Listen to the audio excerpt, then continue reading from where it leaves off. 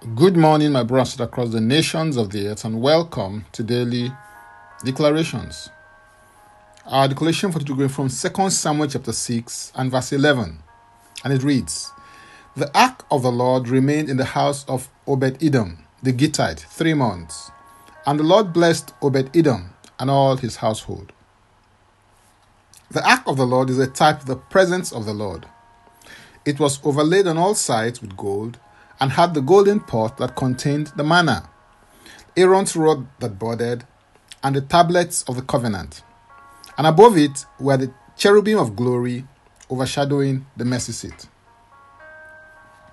When the children of Israel came to Jordan, the Lord gave specific instructions for priests to carry the ark and go ahead of the assembly, and as soon as their feet touched the waters of the Jordan, it parted both ways for the children of Israel to cross over into the promised land. The text of scripture refers to a time in Israel's history when the ark was in transit on its way back to Jerusalem after it had been captured by the Philistines, and David commanded that it be kept in Obed-Edom's house. The result of the ark being in Obed-Edom's house was that the Lord blessed him and all his household. In the present dispensation, the body of believers in Christ is the temple of the Holy Spirit, which he indwells individually and corporately. 1 Corinthians 3:16 declares that, "Do you not know that you are the temple of God and that the Spirit of God dwells in you?" I believe that the Spirit of God dwells in you to bless you, but the extent of his blessing that manifests in your life will be dependent on the degree to which you are yielded to his leadership, government, and guidance in your life. How are you keeping the presence of God in your life? What is the relationship with the Holy Spirit that you have like? In order to benefit maximally from the presence of the Lord in your life, I believe that it is crucial that you do the following.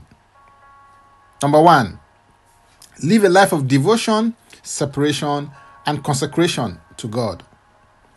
Isaiah 52 and verse 11 declares, Depart, go out from there, touch no unclean thing, go out from the midst of her, be clean, you who bear the vessels of the Lord."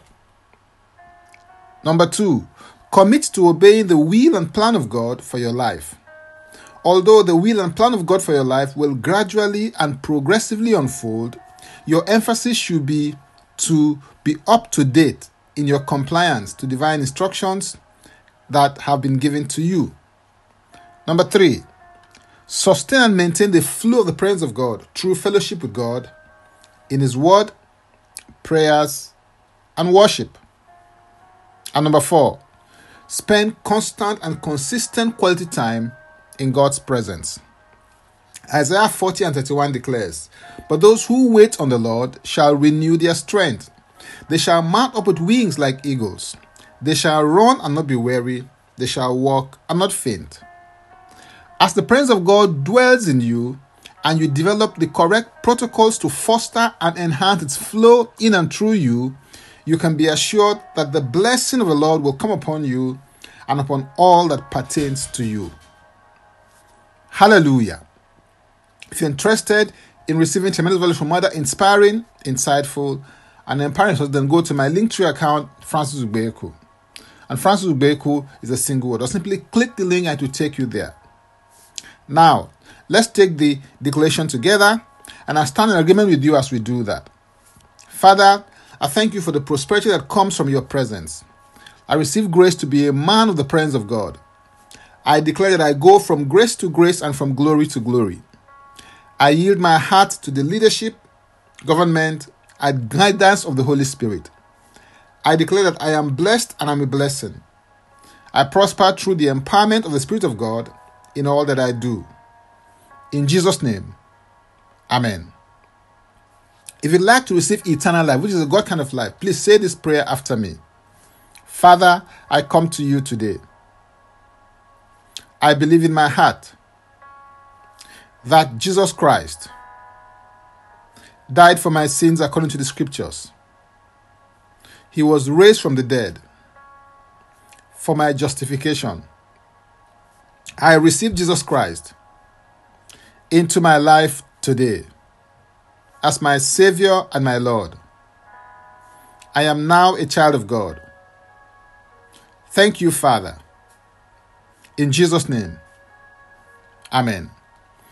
If you just prayed this prayer, please send an email to info@ignitedailyinspirations.com. That is info@ignitedailyinspirations.com, using next steps as a subject so that we can help you grow into maturity in Christ. For tips on leadership, wisdom, and inspiration, connect with me on Facebook, Twitter, and Instagram. Subscribe, follow, rate, review, download, and share episodes of Daily Declarations podcast on Apple Podcasts and Spotify. Before I come your way again, I want to pray for you and bless you. May the Lord bless you. May the Lord keep you. May the Lord make his face to shine upon you and be gracious unto you. May he lift up his countenance upon you and may he give you peace. In Jesus' name, amen. I am Francis Ubeyeku. Bye for now and God bless. Jesus Christ is Lord.